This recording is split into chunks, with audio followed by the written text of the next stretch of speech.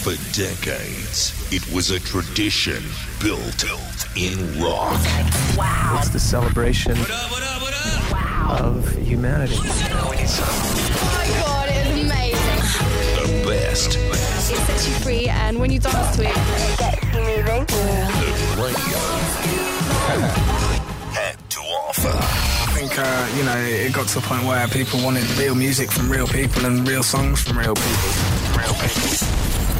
But somewhere along the way, it became just another casualty of financial restraint.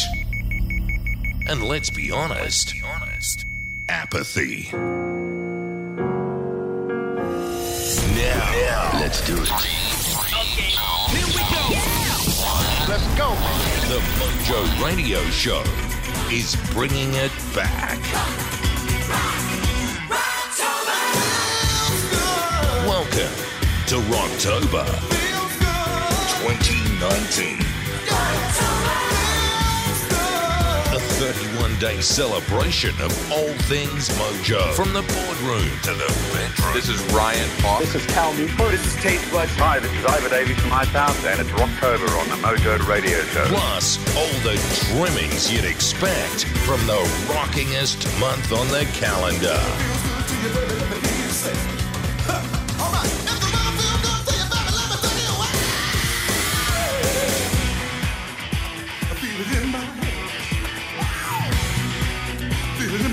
Stand by.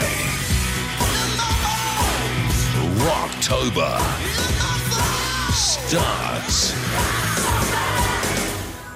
now. Hey everybody, and welcome to the show, and welcome to Rocktober 2019. This is by far the biggest month of the year for us. You're probably wondering, well, what is Rocktober? If I take you back in the day, traditionally rock radio stations around the world would take the month of October and turn it into Rocktober for 31 days, completely shaking up their format. And it'd have different Rocktober features, and they would redo their production, their sound, they do big giveaways, they do live gigs and all that sort of stuff. And all the old school stuff that works, that is untraditional, bit different, unpredictable, it gets shelved. And globally, Rocktober got shelved. And it wasn't until we'd spent some time in the studio, perhaps season 2 or 3, we went, well, why the heck don't we bring it back? So the Mojo Radio Show, at no expense to the management, 4 years ago, brought back Rocktober. For us, what's it about? It's about great guests, great music. Robbo's going to dig out some acoustic sets from back in the day. We've got swag for you. We're going to cover off our favourite movies with a bit of movie mojo to get your mojo working. And I think this show's probably going to be longer form because there was so much stuff we wanted to get into it. And because of that, the show will probably run longer than normal, but I think it will sound epic. That has all to do with this man sitting behind the panel. Are you set for October? I am set for October. You know, the best way I think to explain the length of the show is probably a bit like 3 months out from Christmas. Think about trying to stuff everything into your Christmas stockings. We're trying to get every little bit of goodness we can into each show, right? We are. And just to start us out, I'm going to say a quick thank you to all our Patreon supporters who basically have got us to where we are today. We had Jimster, the Jiminator. The Jiminator. Jimton, the Jiminator. He's come on board. And he met me in Adelaide a couple of weeks ago. And we were talking. He got onto the show. He loves it. It's getting enormous value. So the Jimster has come onto it. And also Mike, who is the author of The Asking Leader. He's an author and a coaching mentor for CEOs. I'll put a link to his book in the show notes. He's come on board. And get this, is a guy called Wade from Lake Como in Italy. And I looked this guy up on LinkedIn. I swear to God, he looks like George Clooney. So I don't know if it is George Clooney. Was he drinking Nespresso? We're on a mission from God.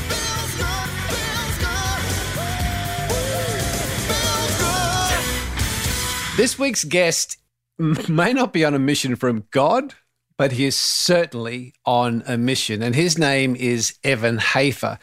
If you are a regular on the show, you'll remember a few weeks back we interviewed Matt Best. And during that show, we talked about his business partner, Evan Hafer.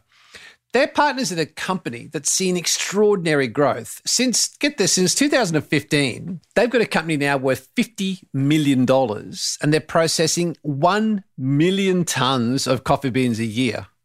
And that company is Black Rifle Coffee Company, and Matt and Evan are the co-founders. Evan himself is a former Green Beret, which is the US Army Special Forces. He's done multiple combat tours, and this is a guy who fits in well with our show, doesn't he? Loves his coffee. Perfectly. And his mission is to help veterans. Now, he started Black Rifle Coffee back in the day simply to supply a premium roast-to-order coffee to the working man. That's us. He wanted a job that merged his true passions, which was a love for his country, the love for his community and his family, and his love for great coffee. So, along with Matt and the guys at Black Rifle Coffee, they want to hire 10,000 US veterans. So that's the mission.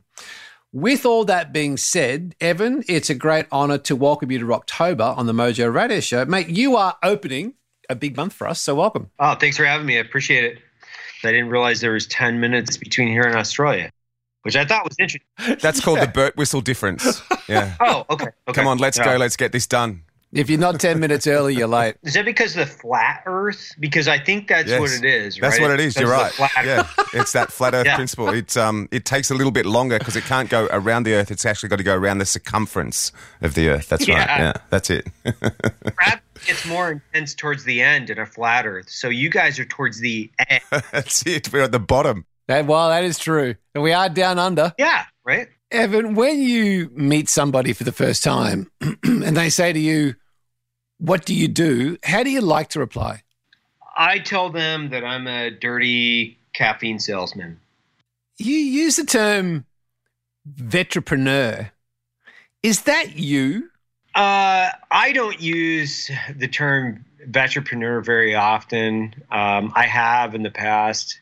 I think these days I just classify myself as an entrepreneur that was a veteran, mainly because I think the term entrepreneur is synonymous in some cases for just not having a job. Like there's a lot of quote unquote entrepreneurs out there that are like just using that as an excuse is like, well, I don't have a job, so I'm an entrepreneur. So I think in some cases combining the word entrepreneur and veteran it devalues I think veteran as a word. So I've kind of relaxed on using the term veteranpreneur or vetpreneur. It's fair to say Black Rifle Coffee has been a great success story since you started, and I'll get to that in a second.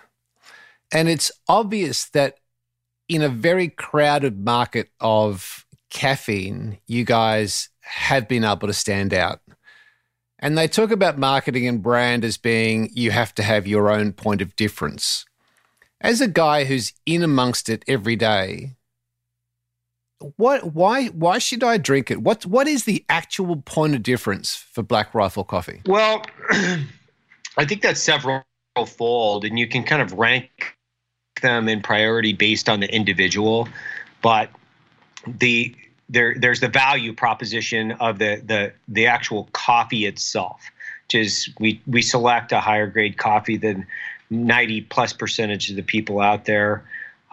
We roast it to a spec that's I think above par than another 90%, and we deliver it to our customers within a time frame that allows it to maintain its optimal taste profile. When I say that, you get about 3 weeks to a month out of a coffee after it's roasted, where you can drink it and it's still at what I would call peak or just below peak flavor profile. So when I look at coffee, I look at tightening up my logistics chain, selecting high quality green beans from all over the world, obviously in coffee growing regions, importing a high quality coffee, roasting it to a high spec, maintaining a high level of quality control, and then delivering it to my customer within a time frame they can enjoy it. that it's still fresh and it still speaks to the quality of the product. So you have the value proposition itself.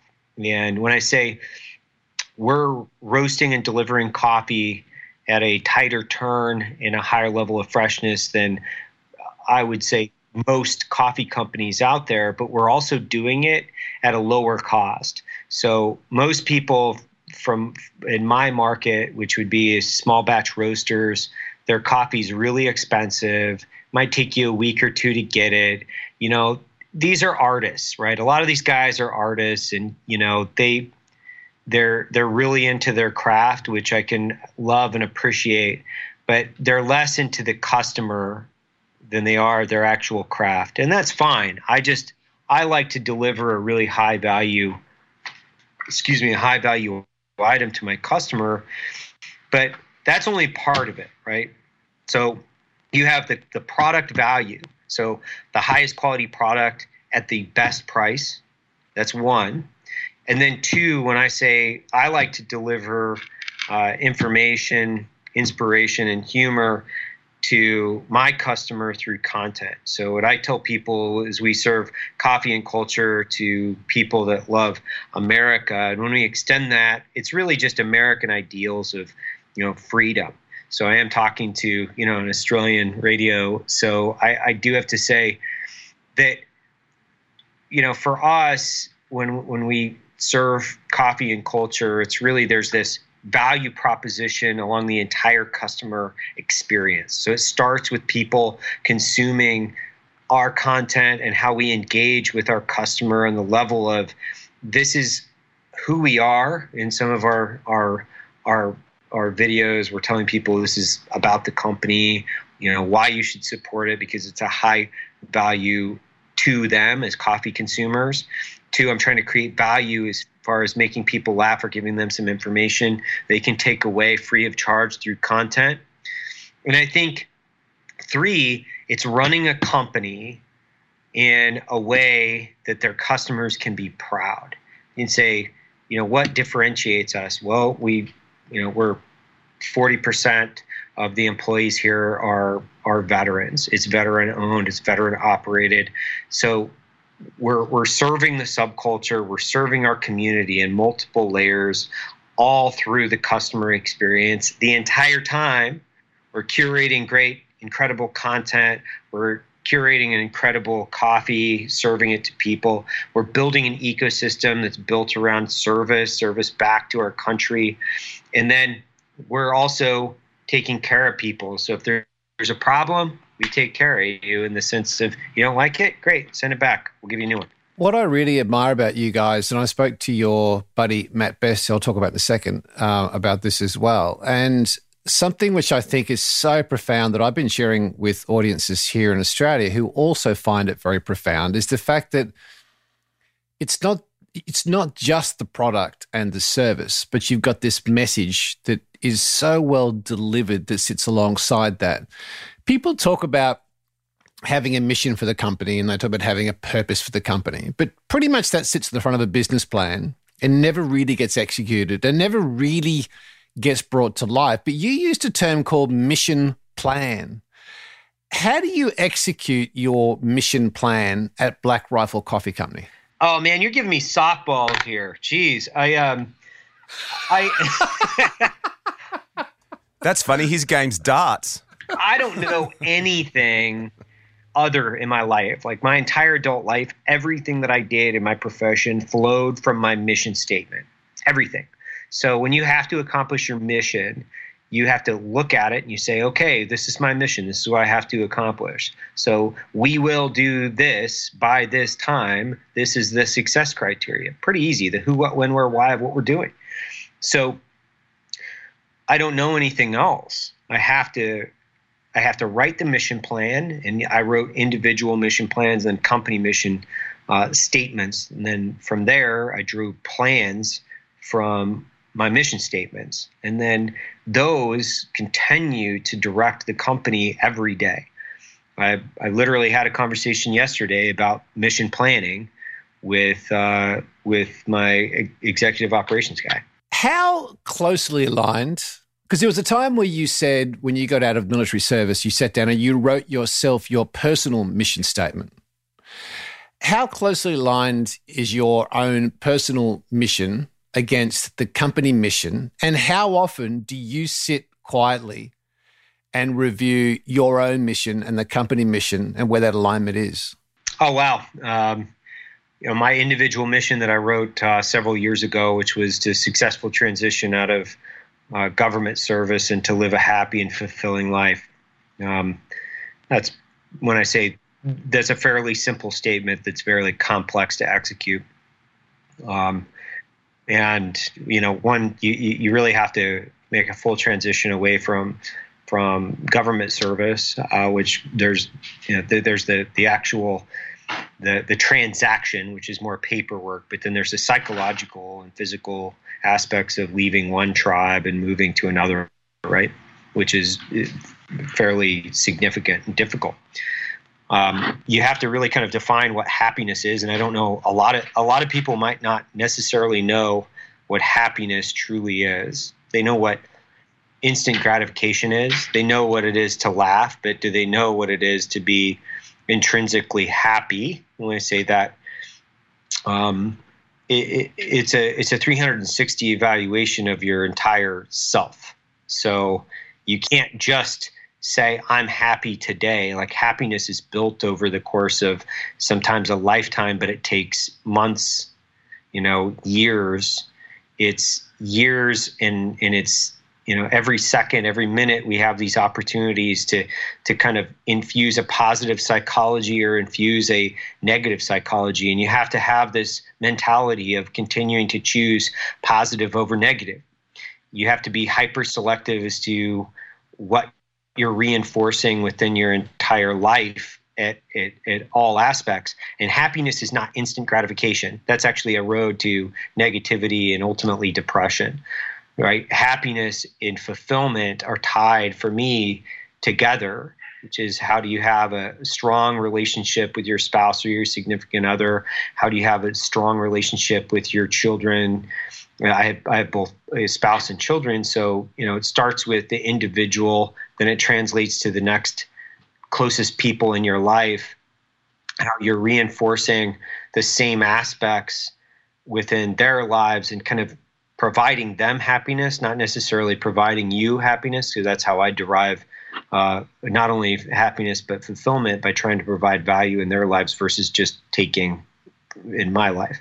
So then that goes into my business, and from my business, it's the continuation of that same effect, which is, how do we create a positive psychology within our ecosystem? Because I've had this saying for over a decade now, which is, psychology is more contagious than the flu.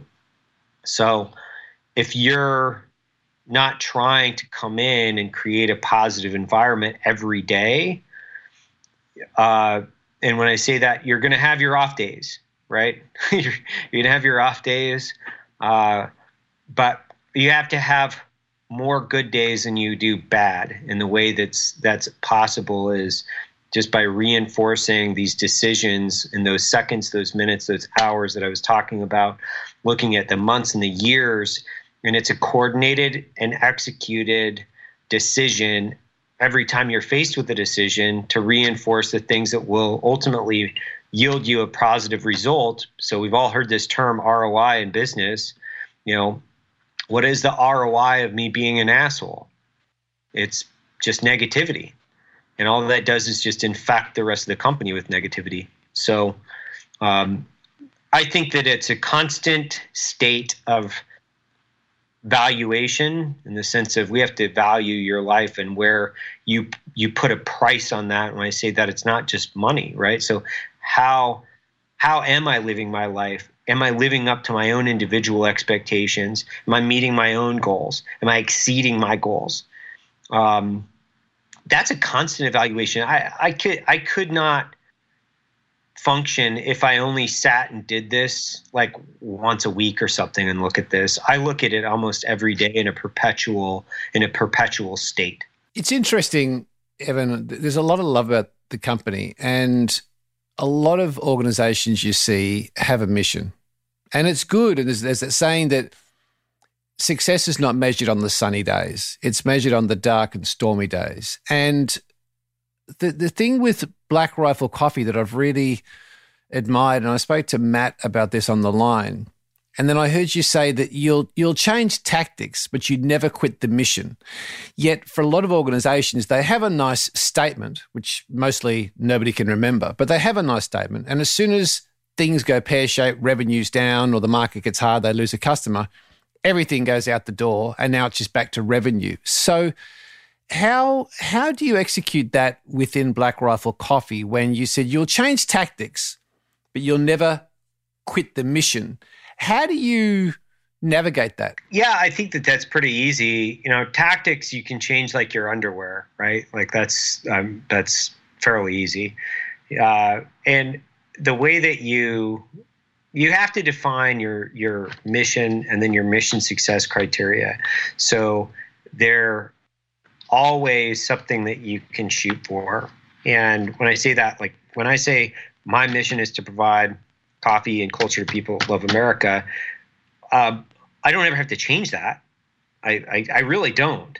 Now, if I stopped serving coffee, then I would be taking away the core competency of the company, and ultimately I'd have to change the name, right? So that's a pivot. But I'm always going to serve coffee as long as it says Black Rifle Coffee on the door. And the only thing that would take that away is if we had to pivot outside of our current core offering. But then when we say culture, really we're talking about content and inspiration. So how we lead the company, how do we film, edit, and release content, what types of content there are. Those are two things that I think are core competencies of the company. And if I quit roasting coffee tomorrow, I'm still going to make content. And if I stop making content tomorrow, I'm still going to make coffee. And if I stop doing both, that means I'm probably dead. So that's kind of where I define that. And big pivots in companies are when they've made their mission criteria or their statement too specific and not general enough. And then you have to have your key success criteria, and then you have to have goals and initiatives that you can continue to benchmark against how you're doing in accomplishing your mission. You said in the CIA there were mission first guys and there were me first guys, and then there was some in between. Is that part of your recruitment process, is to establish whether you have a guy or girl in front of you who's a mission first or a me first? Yeah, I think you just get used to identifying who those people are. And after a few decades of identifying, me's versus missions, that's where you start to get into your company culture. You start to see who people are, how they're primarily motivated. If they're individually motivated and they're me's, they're going to step on people in order to get ahead. They're not going to play as a team unless it directly benefits them. They're going to continue to take credit for the things that they haven't done. Like that's just kind of a corrupting entity within a company. Now you can still achieve your mission success criteria, right? Because a lot of corporations have those types of people in them, individually motivated, and they're motivated to drive profit. And then profit, ultimately, depending on how the company is structured, they'll continue to be rewarded. That's great. But, I look at this is a long endeavor, right? And, if I were to go out and climb in the Himalayas tomorrow, it wouldn't be about bagging the peaks for me. It would be a lot about the entire experience and then who I was with.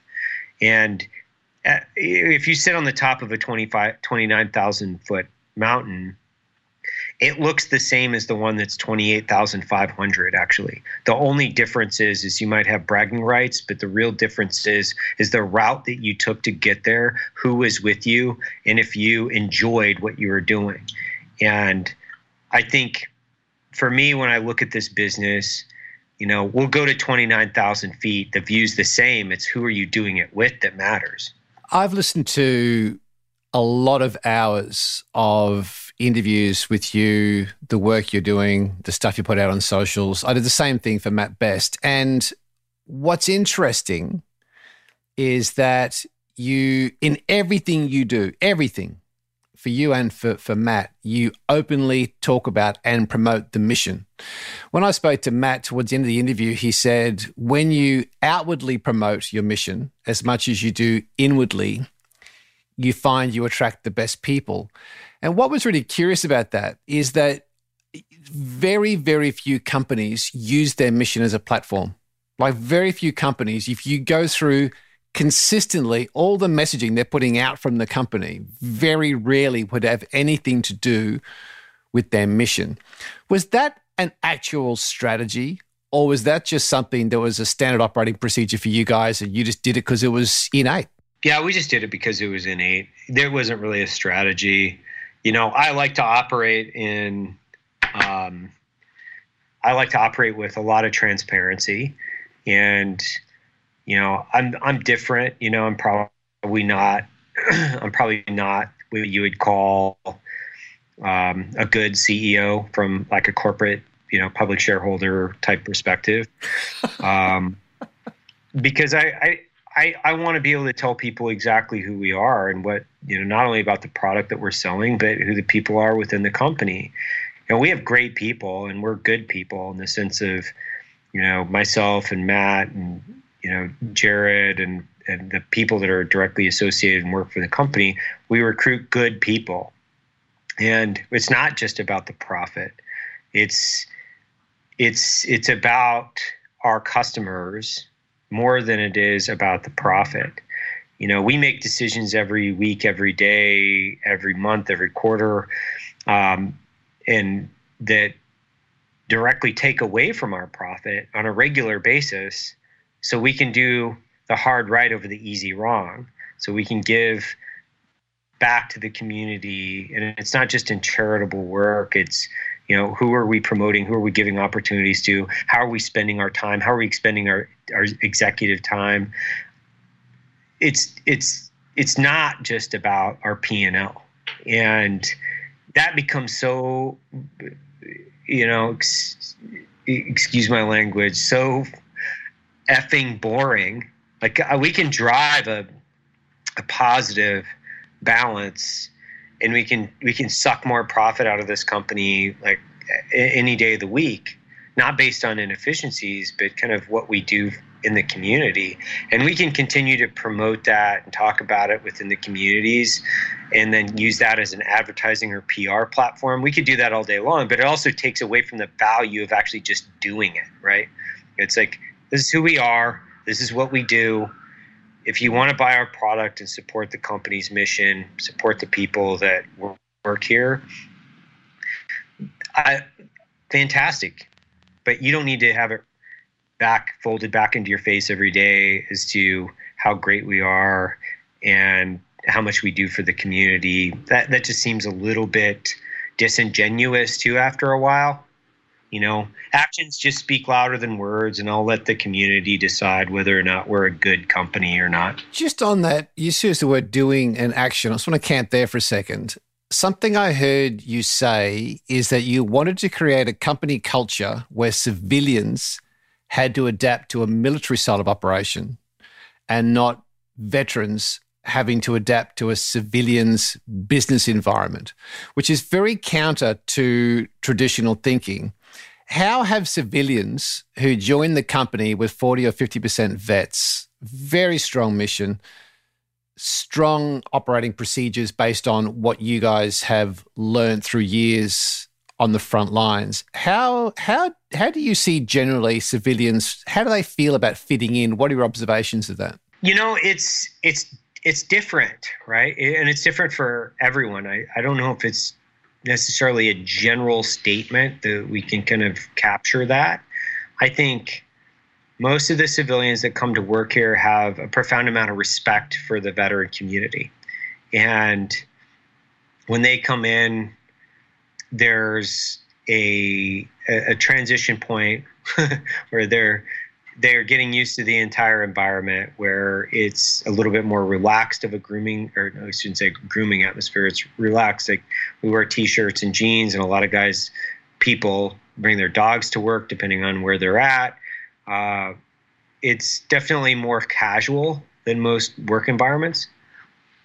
And I think in every company, there's always a different culture. I think the thing that they're always a little bit, they're a little bit shocked is the lack of corporate culture that's here. It's just kind of, no BS. Let's just get to the point. Let's get this done. There's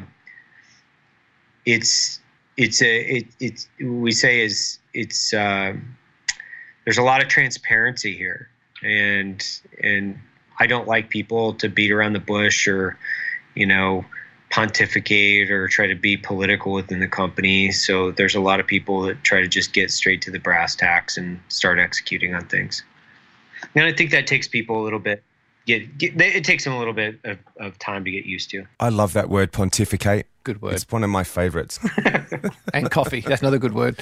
And coffee. And the other thing about the voodoo sound culture too is working in your pajamas so that you're ready for nap time at lunchtime. Casual. Yeah, casual. Yeah, casual. Pontificate about nap time in your pajamas. Yep. Hey, now you're switched on. There you got it. That's the voodoo. Yeah. There's the new voodoo sound mission statement. That's going on the wall.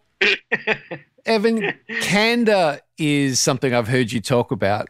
Candor in a conversation, radical candor. You say, I don't know why it's this big trend. You've always done that. That seems to be part of the culture that you and Matt and Jared bring to the table. That seems to be a big part of what you do as an underlying thing, is to have that radical candor where you can talk to each other openly and honestly. Well, I think that's always been an issue.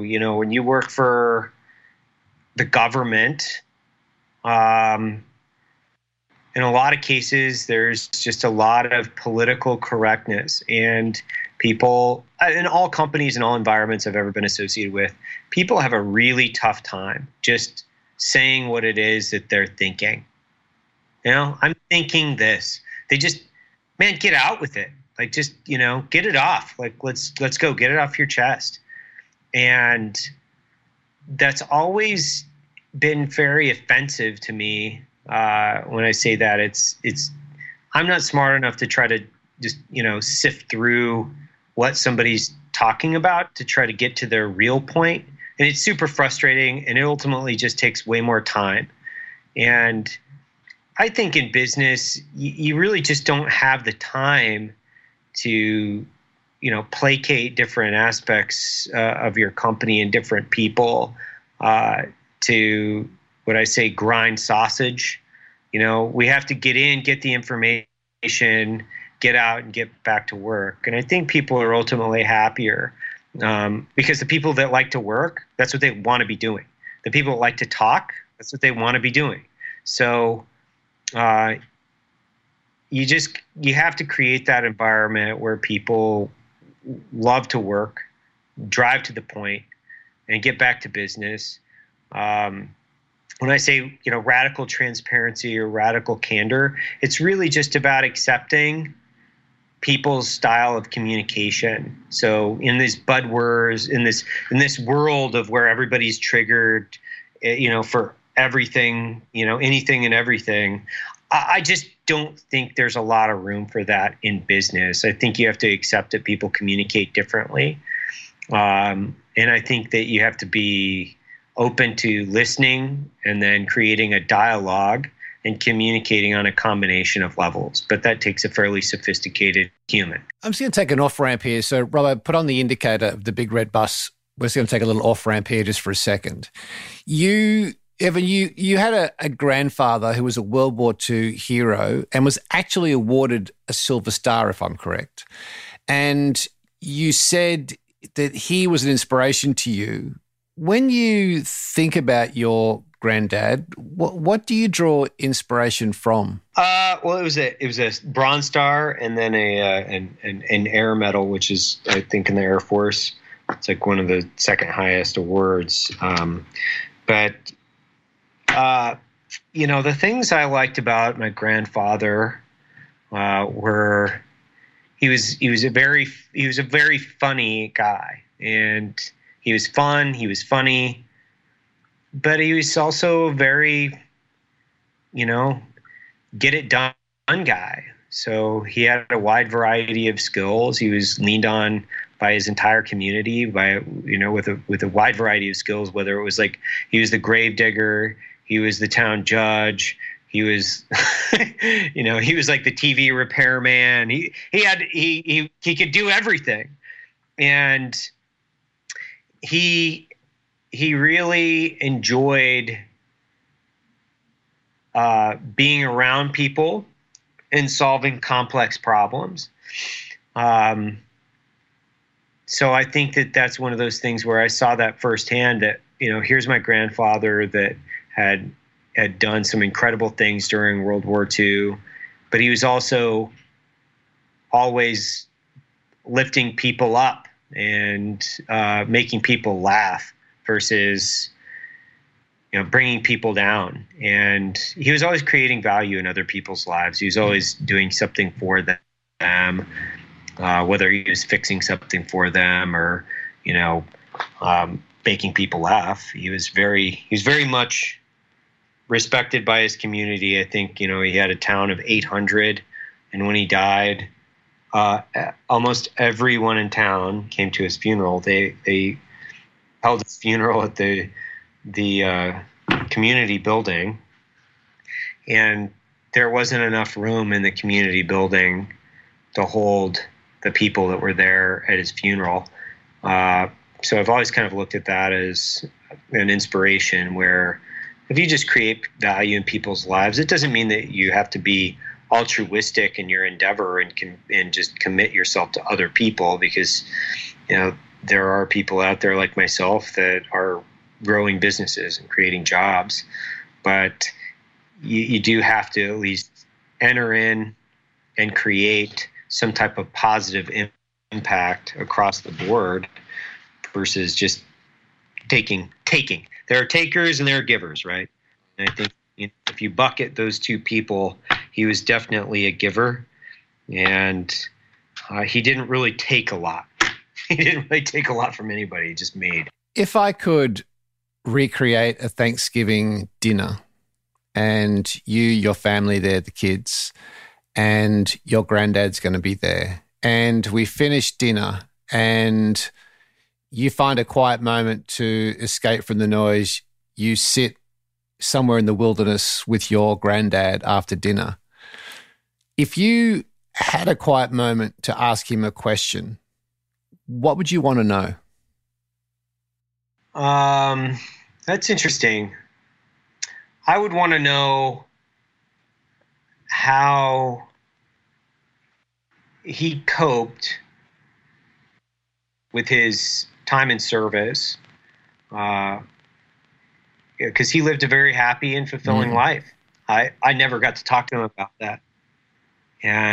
But he obviously had a couple things figured out. And I would love to be able to ask him, what were the keys to success on that end? He wasn't abusive. He wasn't an alcoholic. He was just a very, fun-loving, happy giving person. And when you look at that, when you look at what he had actually gone through, it would be just interesting to hear his perspective and how he transitioned out and then kind of put that behind him, or how he didn't quite put it behind him. I don't know. Yeah, it's funny when you understand somebody's backstory, and then you look at the backstory of those that had influence on them. I always find this very profound for parents to hear, because when you say your granddad was a grave digger, the TV repair guy, he was probably the go-to person to get stuff done, or for people to get a hand with something. Yeah. Yet, having heard that and the inspiration you draw from your granddad, if I layer that across Evan, there were times where you have said you would do 24 hours or more straight at Black Rifle Coffee. You were doing the marketing, taking calls, doing customer service, packing bags, roasting, tasting, experimenting. You were doing the lot. Did you think you consciously drew something from your granddad at that time, Evan? Because that's very interesting that you could layer those two things very closely upon themselves.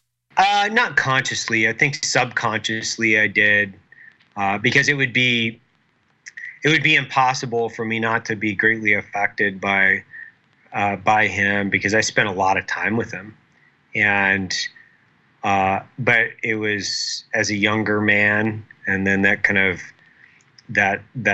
of drew me into my profession, and then how you kind of layer on, your professional mentors, your family, your individual motivations and things like that. By the time you get to be where I was, 37 years old, I wouldn't say he was at the forefront of my mind. He was more very, very deeply seated in my subconscious. You, as a kid, you spent a lot of time in the wilderness, and you said that it was in the backwoods of northern Idaho where you had the moment that you decided that you wanted to serve.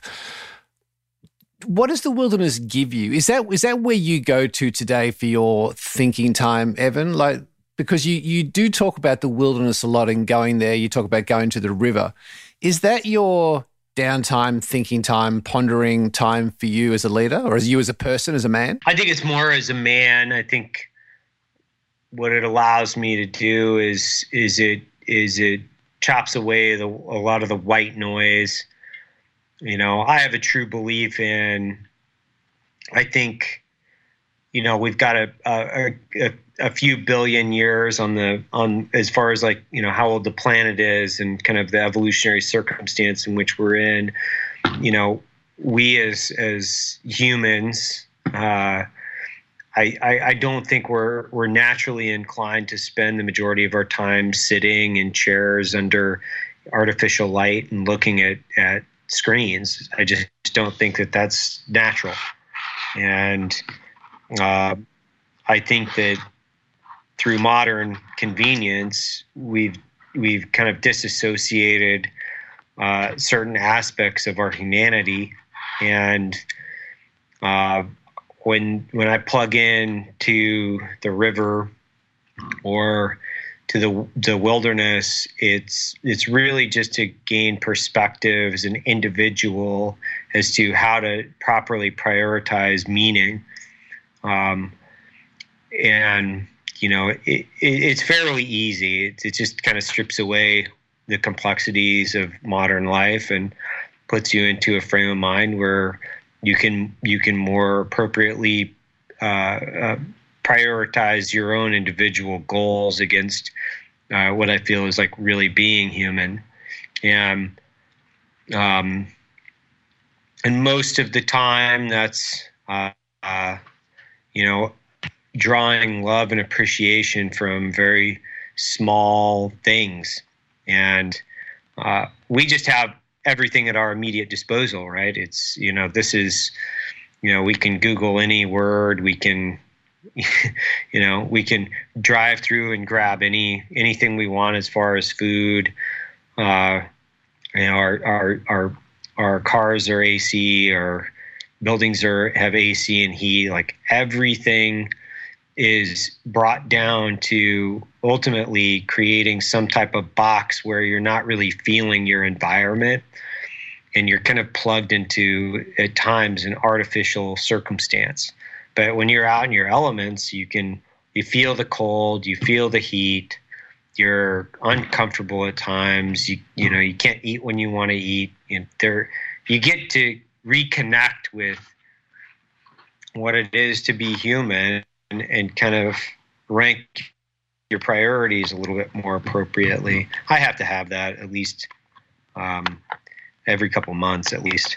What I love about these shows is you can go a bit long form and you can understand not only the success people have had on the sunny days, but it always hasn't been sunny for you. And there was a piece that I saw that was a quote from you, Evan. It said, "I really struggled when I returned. I left the government by burning bridges behind me to light my way.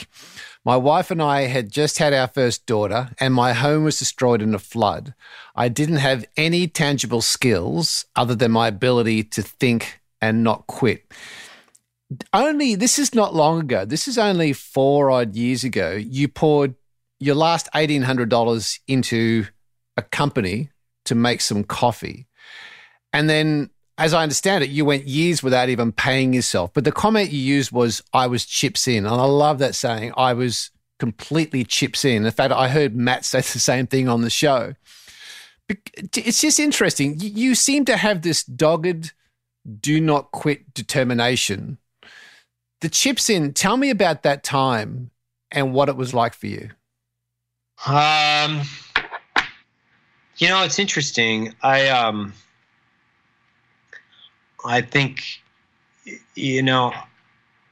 wow, it's a fairly complex question, but as I look back, there's a lot of different emotions that kind of were moving through me at one time, and your back is kind of against the wall. I found myself really kind of saying, if I don't make a success out of myself at this point, then everything I've done in my life up to this point is for nothing. And really what kind of a lot of the ideas and thoughts and emotions that were circulating around were, I've been carrying a rifle for a living. I've been living and working in combat zones for, decade plus in my life. I was a Green Beret. I worked for the CIA, so I'd gone through all these selection processes. I was what I felt was a fairly proficient commando and a fairly proficient CIA guy. And I needed to make a transition, and I didn't really have the ability to if I would have given up, if I would have not only given up, but if I wouldn't have pursued it with everything that I had, I would feel like I didn't really try. And I always had prided myself on, working harder than everybody around me. Like, I'm 5'7", I weighed 140 pounds when I went to selection. There were guys that were, 5'10", 6 foot.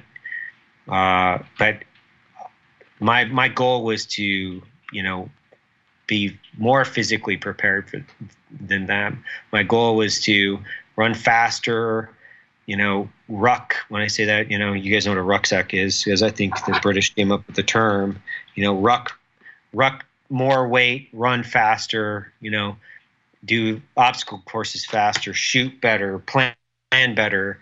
Everything was about making sure that I was in the top 1%, if not the top. And I'd spent my life in belief that I was in that top 1%. And when you find yourself without any options and without any tangible skills and with the desire to do something else, sometimes a forced requirement to do something else in my circumstance, you have to make some big decisions and have some real complex conversations with yourself, which is, I had a conversation in my garage with myself when I was sitting on my Pelican case full of gear that I'd been deploying with for most of my adult life. And I was crying, literally, I was crying in my garage because I just didn't feel like I had options. And I kind of picked myself up, and I had a long conversation with myself with the garage shut. And I said, if you don't just dedicate everything you have to this. You will always spend your life thinking, what if, right? And the what if would have driven me more crazy than the failing and knowing that I had done everything within my power to succeed. But I knew I still had things left. I looked around and I was like, I'm going to sell everything I own. So at that point, I literally was like, I'm going to sell everything I own. I'm going to make really substantial changes in my entire life. So I went through everything, and I was like, as long as there's still something to sell, I haven't done enough, right? As long as there's still a minute in the day, I haven't done enough. As long as I haven't, professionally developed or sought out the advice, like if I'm not making phone calls or, building a skill that directly contributes to my business or selling something that can directly contribute to my business, I have not done enough. And I wasn't homeless yet. So, I was still at a home, still had a few things to sell. And I think when you go chips in, the chips in mentality is it's all on the table. And you have to be able to sacrifice literally everything in your life except for obviously the love of your family. And I had a very loving wife, very, very committed to my children, very committed to my family. So I had everything I needed. At the end of the day, there's always another option. You just have to think through and develop courses of action. And if you get to the point where you've exhausted every course of action, every resource you have, you've called every person for advice. Well, okay, man, but I hadn't gotten to that point. I hadn't sold everything I owned and called everybody that I knew for advice. So there's always a little bit left. I have 3 tactical pouches. They're like pouches that I use downrange. They're camouflage pouches, and they're mounted above my desk in my office. And those are the last 3 camouflage pouches that I had in my kit. And I had sold every other pouch, every other piece of camo, every other piece of military gear, to the point of which the last 3 that I had are framed and they're put on my wall. As a reminder, I can always break the glass. Wow, that's a good that's camo gold. That's a great story, mate. That's very similar to the 3 Tim Tams we have mounted in the studio here. The 3 Dos Equis. 3 Dos Equis, yeah. Unopened Dos Equis. They're that, we always know there's 3 more in the fridge. Yeah. They're our go-to. 3 more in the fridge. We're very respectful of your time. This has been absolutely gold, Evan. I did have a listener question because we mentioned the show we're going to be talking to you. A listener wrote in to say, sure, it seems that JT ran the company for the first 20 years. How does it feel now that you've taken over? And that came from Jared from Texas. Well, I think that's just based on how he looks. I think he just looks like he ran the company. I think he's aged differently than the rest of us, obviously. No, man, I think that just Jared's like the most, he's the most creative person I know. Like, hands down, he's the most creative person I know. And he's such a unique individual that I truly love and admire for all his strengths. But I'm an organizational and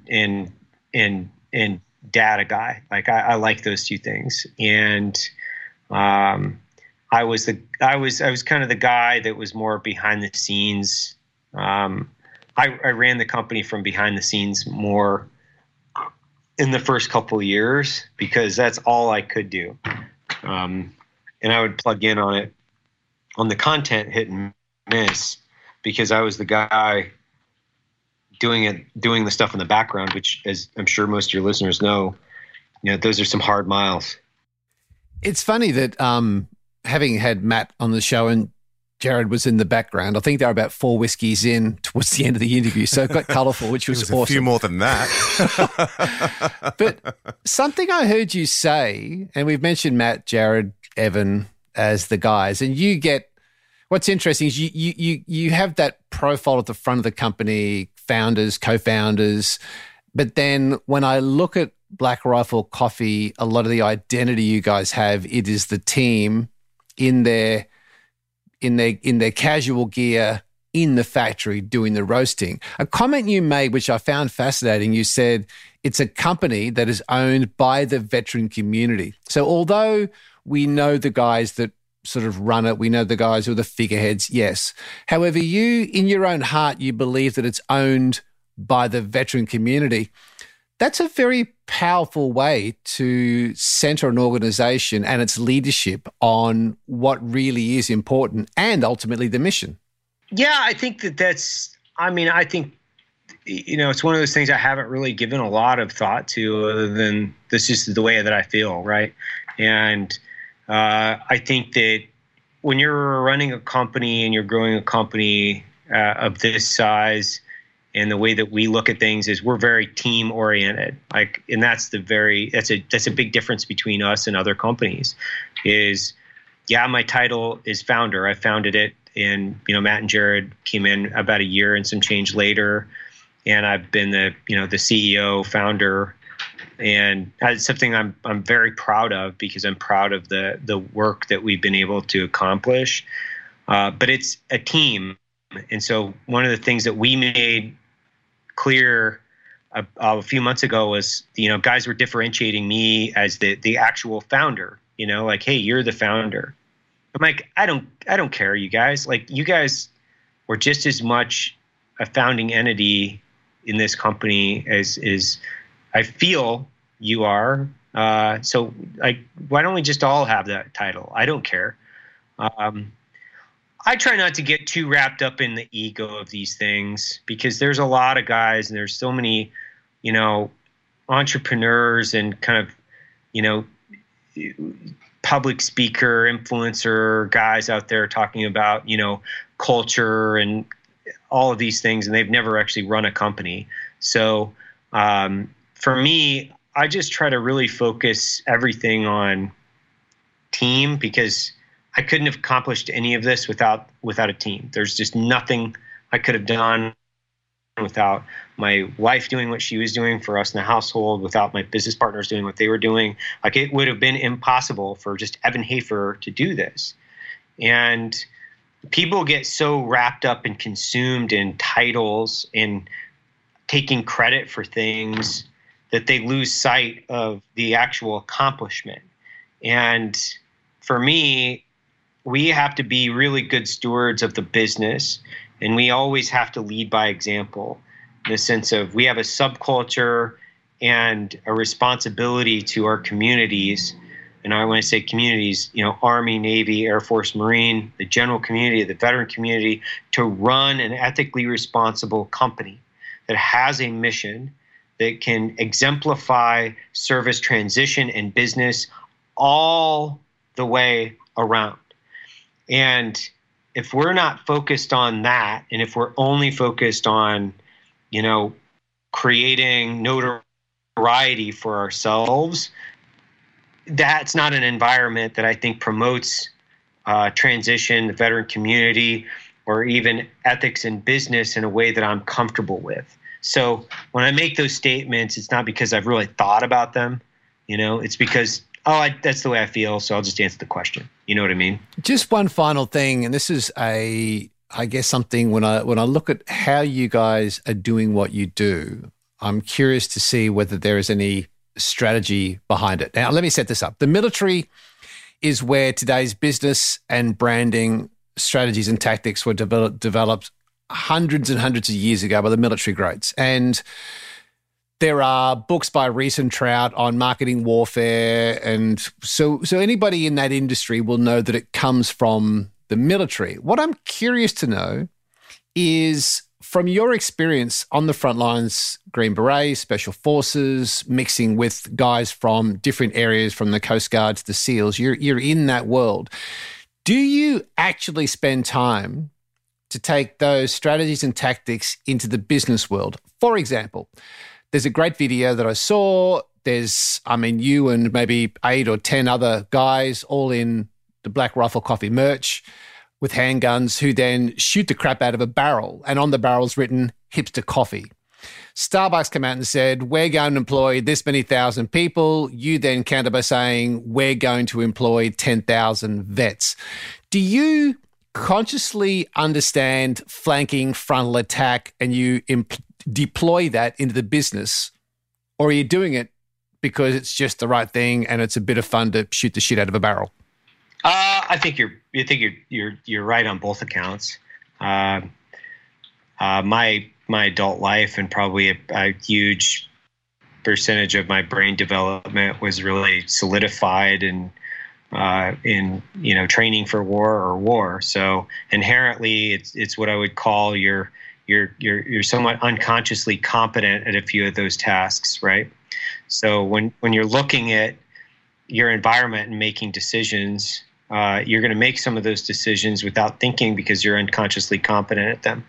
And so the premise of this is to have strategic goals, or your strategy, and then your goals, and then kind of your initiatives that flow into that, and then how you execute those. You should be having fun doing them. So I would say you're twofold right, which is, yes, I am very consciously and unconsciously competent at those things, and then the other aspect would be you have to have fun doing them, because if you're not, it takes away from my overall mission statement as an individual, which is to live a happy and fulfilling life, right? So if I'm just, working in the salt mine, so to speak, well, dude, I don't want to get to the end of my days and think about all the things I could have done that would have been more fun. Geez, that would be a horrible couple last minutes. So I think that if you combine those two things, there's just no reason why. I love to work. It's super fun for me. Like, I love it. But there are things that can enhance that and take away. So, I really just try to think about that from that aspect, which is I love to work. It's really fun for me. Let's go have more fun as we work, and we'll continue to grow a company and an ecosystem in the right direction and attract other people that want to do the same things with us. Do you know, Evan, it's such a privilege to spend time with you. I honestly have got on the page of questions. I could speak to you for 2 hours and not get to the bottom of my page, because there's so much I find interesting about you, your background, and the organisation, the way you guys have put it together, the way you're doing things. However, I'm very mindful of your time. I've left 60 seconds to hand to the portly Tim Tam eating producer to my right to ask you the big question of, I think I've sufficiently warmed up. I think I've worn down the green beret. It's time for the big question, Robbo. Close this out. I think so, yeah. Before we do get to the big question, I just have to say, since we're wrapping this interview up, that sailors have a perfect storm. And I'm sure in the military service you have a saying for the perfect mission. On the Mojo radio show, we have the perfect interview, and it involves coffee and valuable learnings. And I can say, in all honesty, this is just the second of such interviews we've had in 6 seasons. So firstly, thank you. I appreciate it. Yeah, that's an incredible compliment. And secondly, when you drag your ass out of bed in the morning and sort of your mojo's not going, you're really not feeling, 100%, the brain's not going, we're not right to get into the day. What is the tune that you reach for on Spotify, on the phone, on the radio to get your mojo pumping for the day? Oh, man. Wow. I don't listen this is going to be a really crappy answer, but I would have to invent something if that was the right thing. Like, I don't use music to get fired up. And what I use is I have an ongoing list of things that I have to get done, right? And it's across the board in different departments and divisions. And I always go back to like the things that like I just love doing doing that inspire me, that require a massive amounts of thought. Like, I've got to think through this, but I'm super fired up about thinking about it. And so when I'm just driving myself out of bed and dragging, what I always do is, first thing I do is I drink about a half a gallon of water, get my face out in the sun, and then I start walking and thinking, and then eventually I pop out of it. And that's typically how, like, my morning goes. If I'm really, demotivated, I've got to get water, I've got to get a walk. And when I say walks typically turn into workouts for me. But I get fired up by thinking about super complex problems. The other things that I like to do is I force myself to do a lot of math problems, which is fucking really weird for a lot of people. I apologize. But it breaks me out of a mental funk, man. It just breaks me out of a funk. And then if I turn to music, that kind of gets me moving. I don't know, man. I kind of have Spotify. I listen to podcasts a lot, which are, voice driven. But, I think right now I'm kind of into Machine Gun Kelly is what I'm listening to right now. He's like a new rapper. So I think Machine Gun Kelly is kind of the new guy that I'm listening to right now, but that's typically later in the day. I think that's possibly one of the best answers we've ever had to that question. I've got to be honest.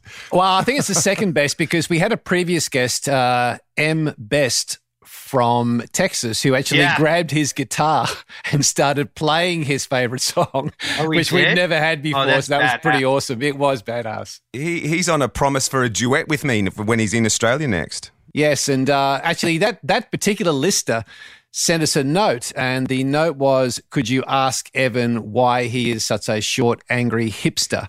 But we won't spend any more. We won't take any more of your time. We'll keep that question from our listener for the next time. So, funny short story before I go, guys. I apologize. Funny short story, which is, so I spent about 6 months of my life with a bunch of Australian SAS guys in Baghdad, and they were some of the funnest, coolest dudes I've ever worked with in my life. And like, the things that I love about them is obviously the accent's super funny and cool, but they were some of the most proficient, professional guys I'd ever been around.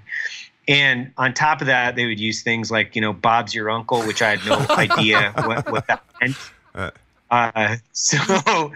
So my hat's off to you. I'm a fan of the Australian culture. I'm a fan of you guys down there, and my interaction with Australians has always been super positive. So one of these days I'll have to try to get down. Did you learn the term as dry as a dead dingo's donga? Yeah, of course. Like, I don't know what else. Like, I'm sure you just made that up. No. Dry as a dead dingo's donga. So a dingo is a wild dog. Yeah.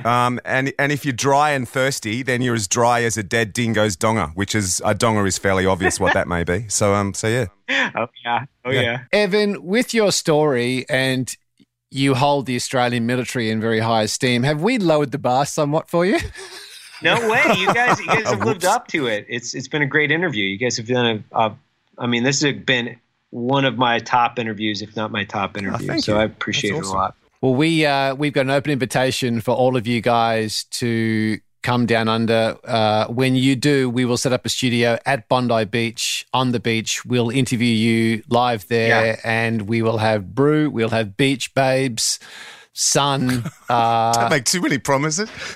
How can you can't go wrong at Bondi? Let's face it, that's going to be there. We're just turning up as long as we don't scare them away. If we can get beach babes for an outside broadcast, why can't we get beach babes in the studio every week? What's going on here? Yeah, and not blow up ones. It sounds like a special occasion that needs to be repeated weekly. That's right. I agree. Exactly. Evan, thank you so much for your time, mate. It's a true honor. I am a massive fan of what you're doing. I love it. I talk about it a lot to people to say, look, just go online, check these guys out, watch the videos, look at their website, listen to podcasts, because you guys are putting rubber on the road. Like, you actually are walking the talk. You're being of service. Thank you for your service. Thank you for being of service to our listeners, for sharing it, being a really top bloke. And I do hope we can, connect in some way again, somewhere down the track, because it'd be a true honor again. Same here, fellas. I really appreciate it.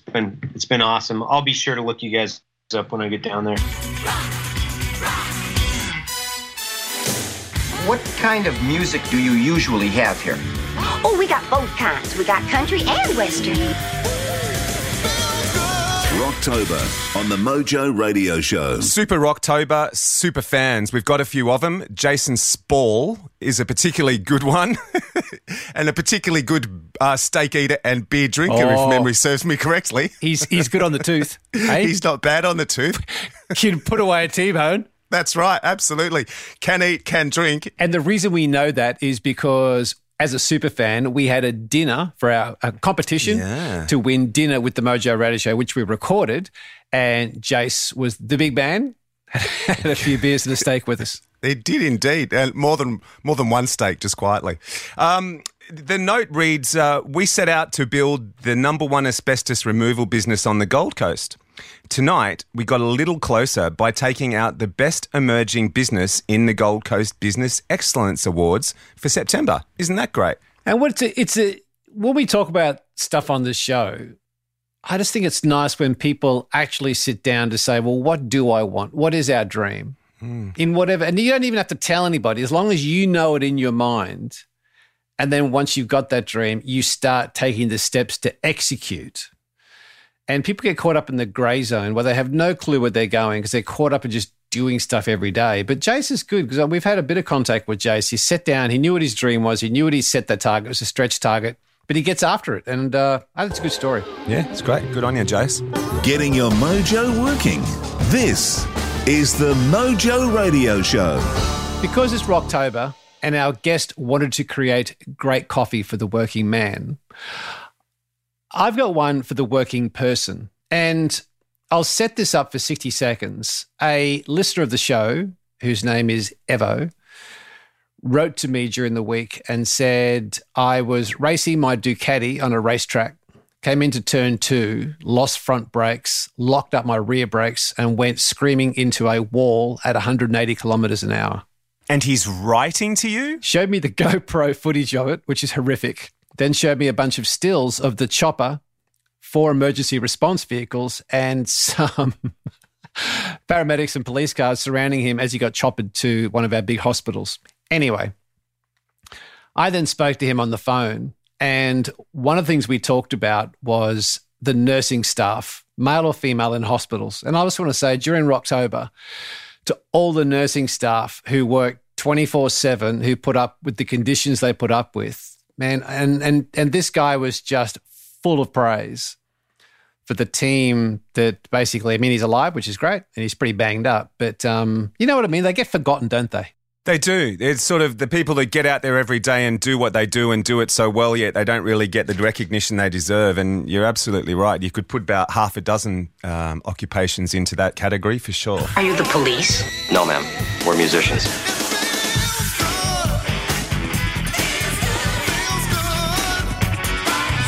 It's Rocktober on the Mojo Radio Show. Okay, so Rocktober is full of features, and it would be remiss of us not to do an unplugged, which is what we used to call it back in the day. Do you have a cool acoustic track that we could drop into Rocktober? I do have one. It's not only a good one, but it's also a memorable one for me. Back in the days working at the M's, we used to have bands come in fairly regularly and record acoustic versions of their hits. And one of such bands was Matchbox 20, who came in and recorded 3 or 4 songs. And the nice thing about this one for me was not just the fact that it's actually a recording I'm really proud of.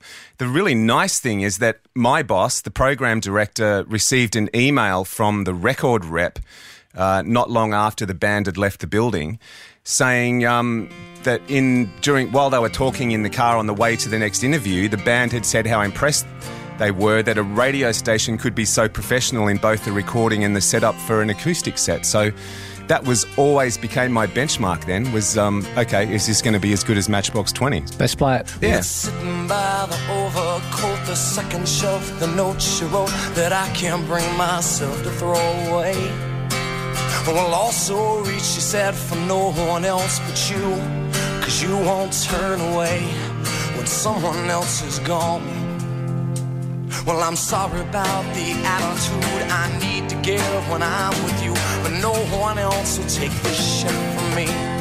Well, I'm so terrified of no one else but me, but I'm here all the time, so I won't go away. Yeah, it's me. Yeah, well, I can't get myself to go away. Yeah, well, it's me. Well, I can't get myself to go away. Oh, God, I shouldn't feel this way, no. Reach down your hand in your pocket and pull out some hope for me. It's been a long day. Always, well, ain't that right? No, Lord, your hand won't stop it. Just keep you trembling. It's been a long day. Always, well, ain't that right? Yeah, well, I'm surprised if you believe in anything that comes from me. I didn't hear from you or from someone else. So, well, you're so set in life, man. A piece of their weight and too damn bad. You get so far, so fast. So what's so long? So reach down your hand in your pocket and pull out some hope for me. It's been a long day. Always, well, ain't that right? No, Lord, your hand won't stop it. It just keep you trembling. It's been a long day. Always, well, ain't that right? Well, ain't that right?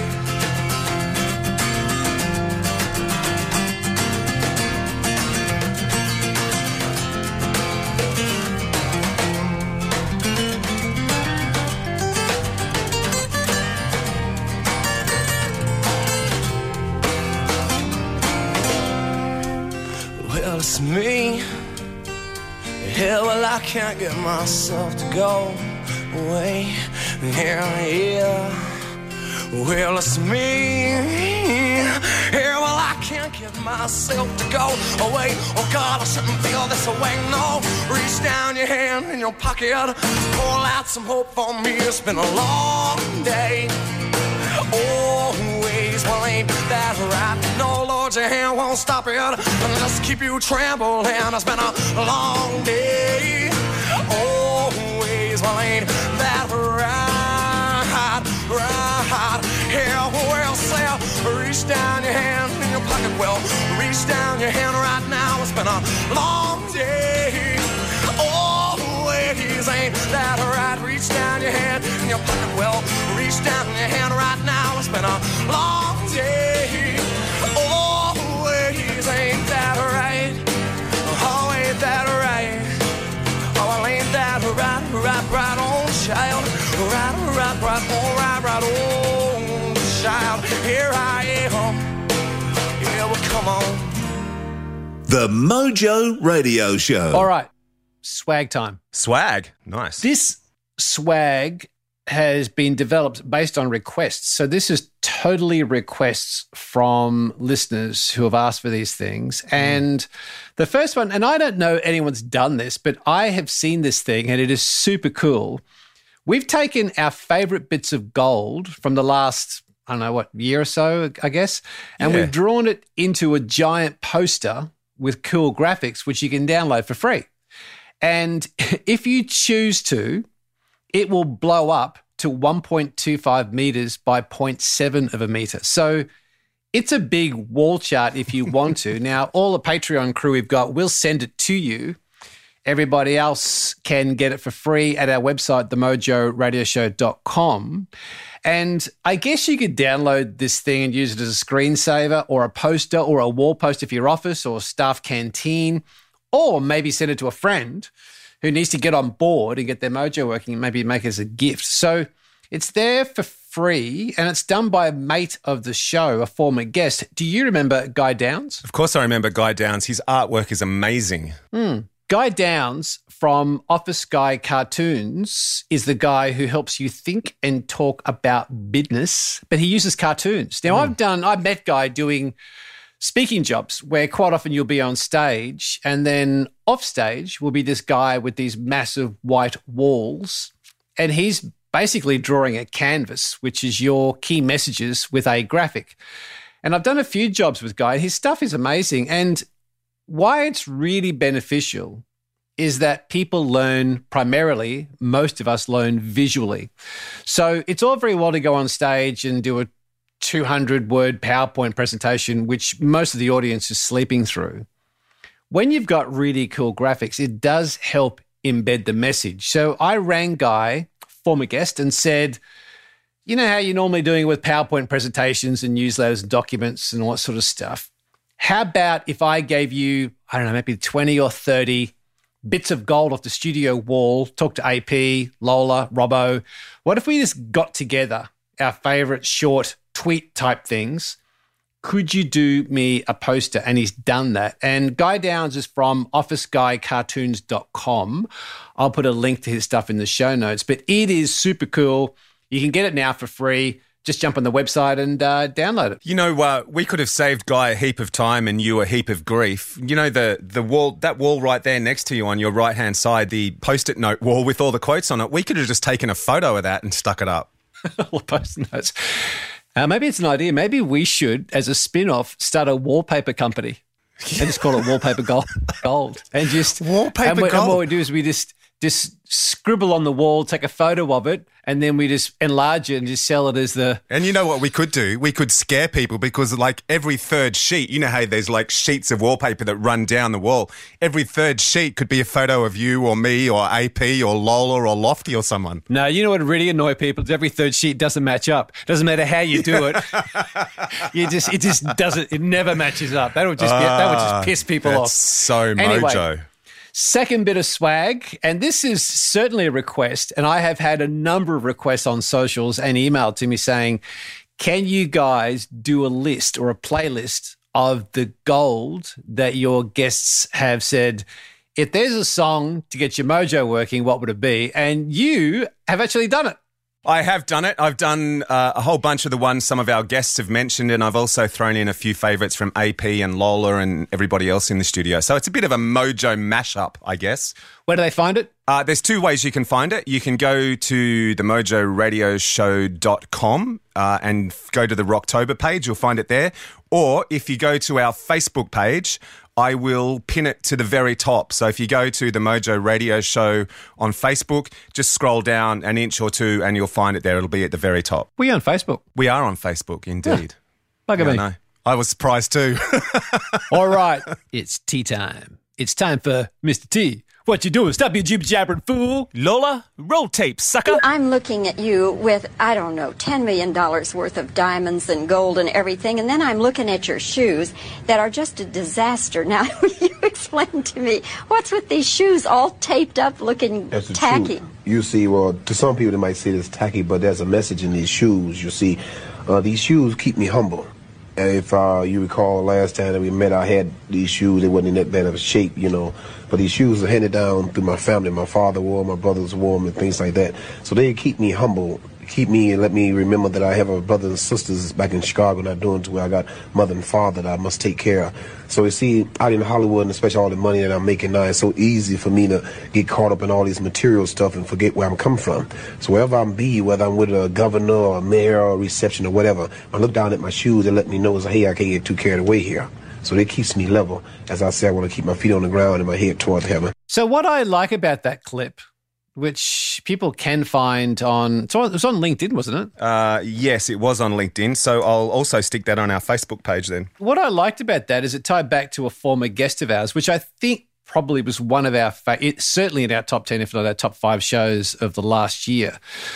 It was with a guy called James Kerr, who wrote a book called Legacy. And Mr. T's philosophy of his shoes and keep your feet on the ground reminded me of a story that James Kerr told us when he was on the show talking about the All Blacks.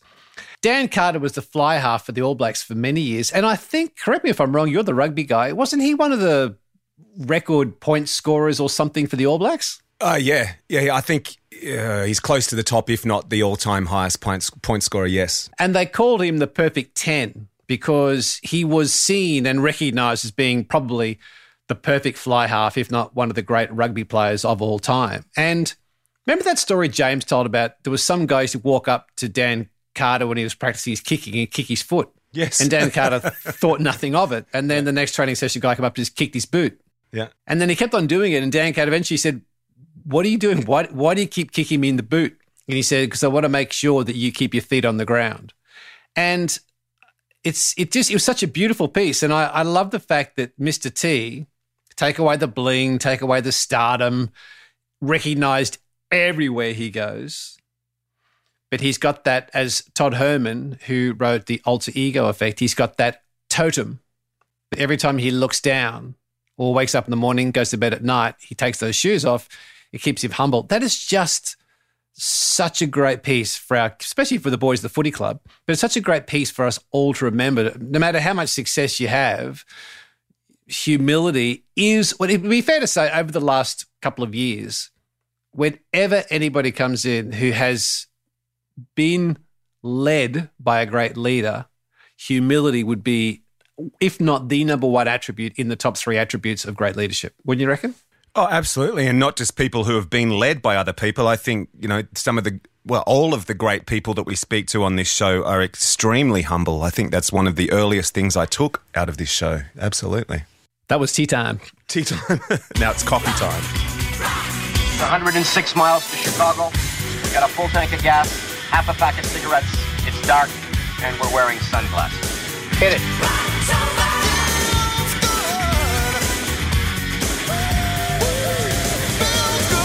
Rocktober on the Mojo Radio Show. So, first week of Rocktober, I reckon it's producer's choice this week. Go. At the head of the show, you talked about Rocktober and the history of Rocktober and what it's meant to us over the years. So, I reckon a good way to play out would be a bit of classic Aussie rock, definitely. But considering we're an international show, we need to have a bit of an international flavour. So I'm thinking AC/DC, and I'm thinking rock and roll ain't noise pollution. We're out. Hey there, all you middlemen! Throw away your fancy clothes! And while you're out there sitting on the fence, so get off your ass and come down here! 'Cause rock and roll ain't no riddle, man. To me, it makes good sense. Good sense. Yeah, let's go.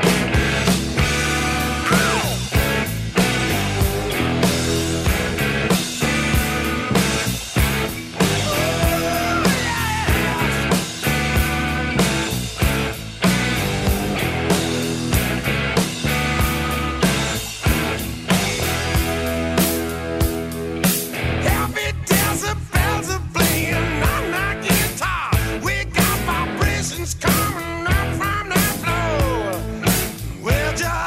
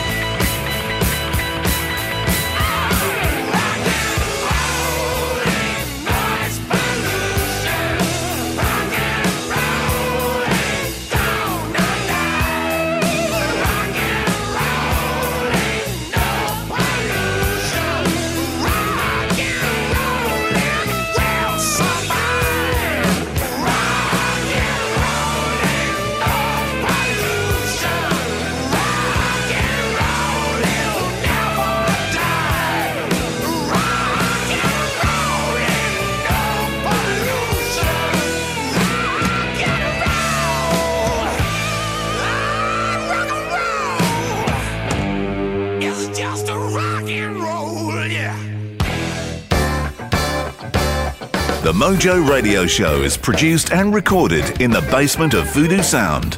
For more tips and tools to get your mojo working, check us out on Facebook at The Mojo Radio Show or online at themojoradioshow.com. To help us get better and give more people the opportunity to touch up their mojo, you can now find us on Patreon. Follow the links on the front page of our website, and for a coffee or two a month, you'll get regular bonus material and a copy of Explosive Hits 19, the best of the Mojo Radio Show. In the meantime, to polish your next audio production, check out voodoosound.com.au. For more about Gary, see GaryBirtwhistle.com. And to book me, go to andrewpeters.com. Andrew Peters speaking. See you next time.